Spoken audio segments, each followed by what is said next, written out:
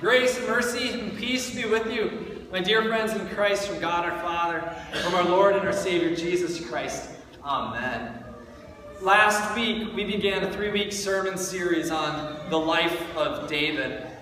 And last week, we focused in on the beginning of where David shows up in the scriptures, mostly revolving around that story of David and Goliath and all the events surrounding that. Today, our focus is in on from the time that David kills Goliath to the time that he becomes king, from soldier to young king. And then next week, we'll look at basically the whole kingship of David, obviously with select events from young king to old king. Now, if you want to read in advance some of the material that we'll cover next Sunday, those events are recorded in the book of 2 Samuel. So, basically the whole book. We're not going to cover the entire thing, but 2 Samuel, the whole thing, into the first 2 chapters of 1 Kings, that covers the ministry of David as king over Israel. Now, when we talk about David, when we focus in last week on that story of David and Goliath, to those of you who are incoming students to the universities in town, it may feel as though you are going up against a great giant called college. It may feel, parents, like you are sending your children off to battle. But I assure you, parents and students alike, that you do not go into this alone. We are here for you and with you. The campus ministry is a huge part of what we do here at our church in serving alongside of one another, but also having the students be a very active part of our community. You met Marcus, our director of youth and campus ministry, and I'm here, Garrett, the pastor here. Parents and students alike, if you ever have needs or worries or concerns, please reach out to us as church staff, but also we have a very loving congregation that absolutely loves to be in relationship with students. We have an Adopt a Student program, which we'll hear more about later as well, or at the table. I just want you to know, you do not go into this alone. This giant is not insurmountable. We look forward to getting to know all of you. I want to start today, though, by showing you a quick little video. Last week I showed you a video that kind of tells the story of David's life. Today I'm going to show you the next portion from the time that David kills Goliath until he becomes king. Take a look at this. Goliath and David charged toward one another. As they ran, David pulled out a stone, put it in a sling, and flung it at the giant. The stone struck Goliath directly in the forehead, and then David killed him with Goliath's own sword. This victory caused David to become so loved and respected that King Saul became very jealous. Filled with fear and rage, Saul tried to kill David, but David escaped into the desert, and Saul and his army followed. One day, Saul was in a cave and David snuck up on him. But David could not bring himself to kill Saul. When Saul realized what had happened, he broke down crying and made a peace treaty with David, promising he would not kill him. But not long after, Saul became jealous and tried to kill David again.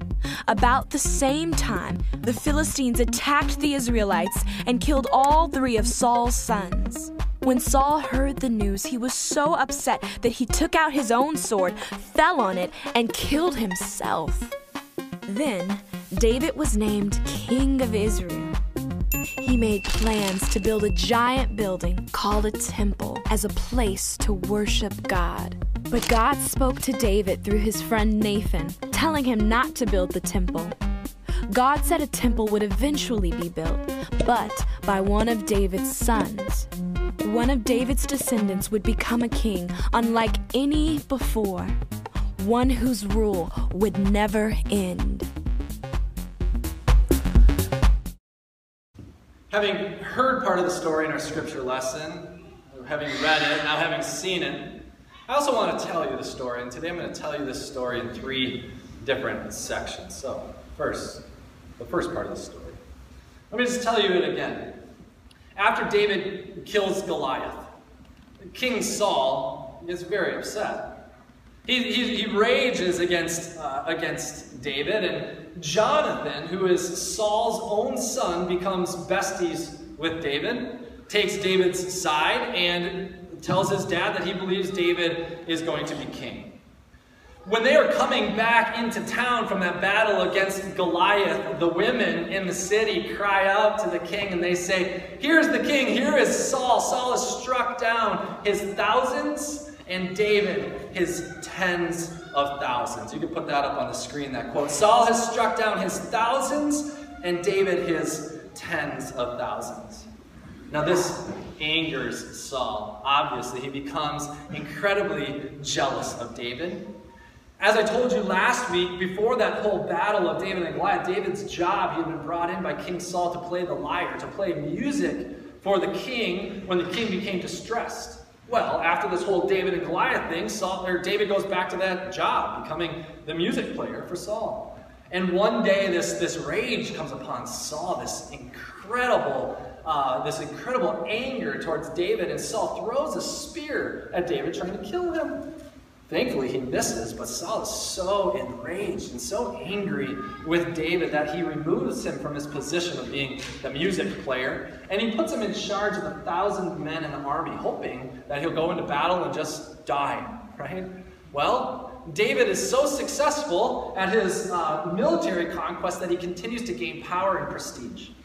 King Saul tries to bring David in even closer, and so he offers his own daughter to David to marry. All he wants to do is get David near him so he can kill him. David takes that wife, and Saul continuously tries to kill David, but eventually Jonathan, Saul's son, warns David, "My dad's coming after you, you need to go hide." And then we enter into this whole account of multiple stories where Saul is on the hunt, trying to kill David, and David is in hiding, trying to avoid getting killed. Saul's anger and jealousy of David is so deep. It's a grudge unlike any other grudge. He will do absolutely anything to trick, humiliate, or even best yet, in Saul's opinion, kill David. I ask you, people of God, are you currently holding any grudges against people? Is there anybody in your life that your heart just aches against? In our sinful, selfish pride, for whatever the reason is, we often have these people in our lives that we just can't seem to get right with. For whatever reason, we say, rub us the wrong way, right? Whether it be jealousy or anger, or for whatever reason, it seems like we have people like this in our lives. Dear people of God, may it be our collective prayer that we would not have hearts that seek to have grudges against one another, but may we seek God's heart and ask Him to soften our hearts. May it be our collective prayer as the people of God to always and at all times seek reconciliation in the name of Jesus Christ. May it be our collective prayer to not have the heart like Saul, a heart of jealousy, anger, and rage, but instead to have a heart like David, a heart that seeks after the very heart of God Himself. Second part of the story. The story goes on from Saul being on the hunt to David hiding. It goes back and forth, and we get to this story that we read today. This story where it kind of comes to a climax of what's going to happen. Saul is on the hunt, David is hiding, and on this day he's hiding in a cave, and Saul comes along, and the scriptures say it descriptively, but also kind of eloquently. Saul needs to go into the cave to relieve himself.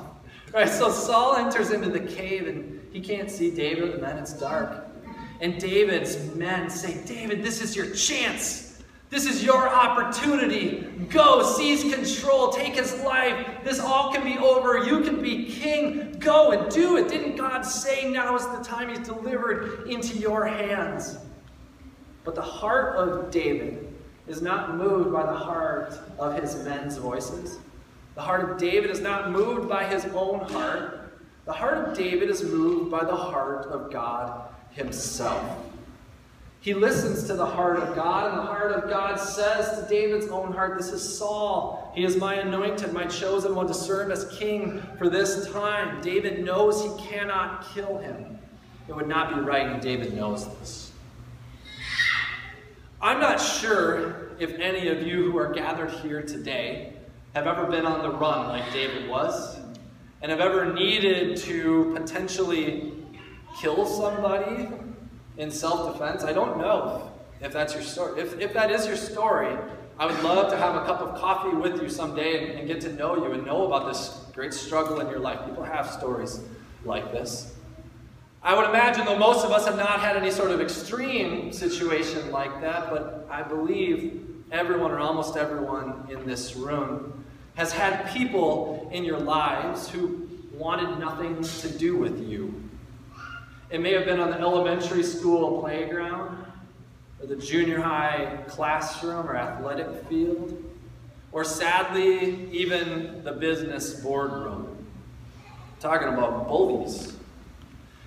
And some of you who have been in that situation where people wanted nothing to do with you, and you have been on that receiving end, maybe you read this piece of the story today, and you look at David as being foolish, and saying, David, come on, man.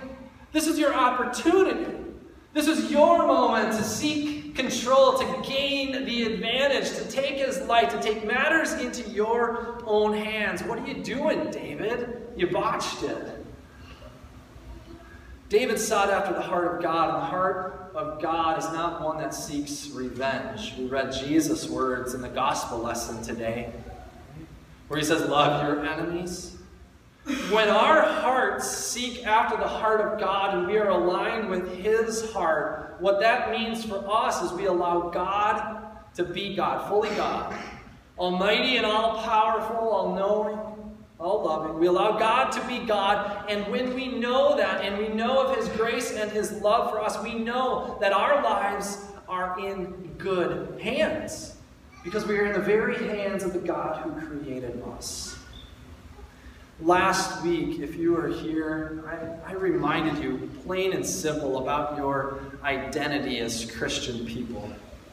As Christian people, you have this identity as children of God, who have been created by God. You have been saved by the grace of God through the death and resurrection of Jesus. You're redeemed by him. You have been purchased and won with the cost of Jesus Christ's life. He laid down his life and took it up again. You today, children of God, have the forgiveness of sins and the newness of life that comes to you as a free gift. It is yours. You are children of God. You are part of this family of God, fully redeemed by him. And because of his great love for you, you have incredible value, incredible meaning, and incredible purpose, no matter what it is that you touch or what you do, children of God. This is your identity. So whether you are facing giants or bullies or both, you are not alone. God is with you. People of God, we are with you. You do not have to take matters into your own hands. You don't have to handle it alone. God is with you. May you have hope and confidence to trust in this word. Third part of the story. David is still in hiding. It's gone back and forth. You saw it in the video. After David spared Saul's life, Saul makes this treaty with him, and it doesn't last very long. Saul's anger and jealousy and rage continue to go on. They continue to hunt David. He continues to be in hiding.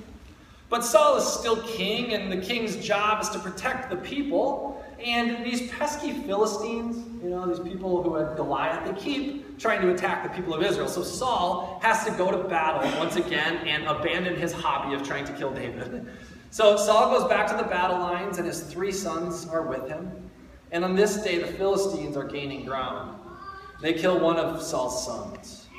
They kill his next son. They kill his next son, and they gain closer and closer to the very king himself. Saul will do anything to not fall into the hands of the Philistines, so instead of falling into their hands, he decides to fall on his own sword and take his own life. David gets word of all of this, and after properly lamenting their deaths, and Jonathan is his dear, dear friend, like a brother, after lamenting their deaths, David once again seeks after the heart of God, and he asks God, God, is it time now for me to go and serve as king? God finally anoints him fully as king, and he says, David, I want you to go to the city of Hebron, where you will serve and reign as king. And that is where the reign of David begins in this moment.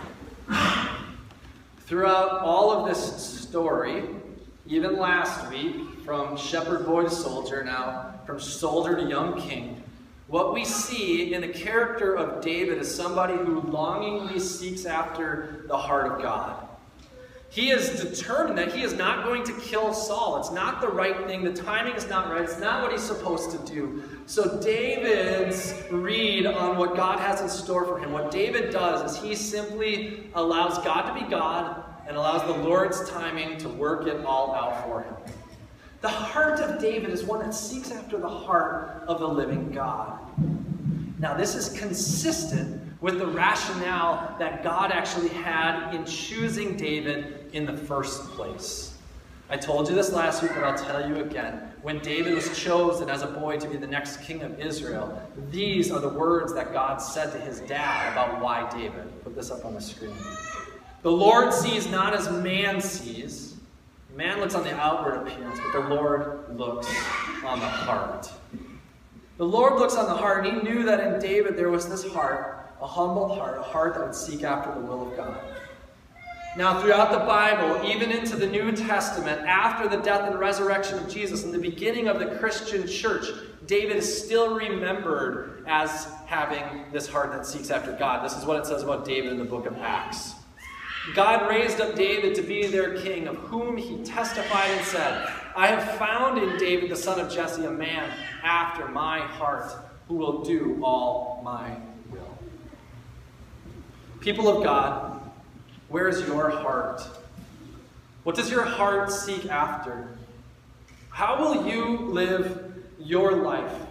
And how will you be remembered? Will you be like Saul, pursuing a grudge until that rage leads to your own eventual death? Or will you be like David, seeking after the heart of the Almighty God and desiring, just plain and simple, that God's will be done in your life? I pray the latter is true for you. May it be so in the name of Jesus Christ. Go in his name and in his peace. Amen.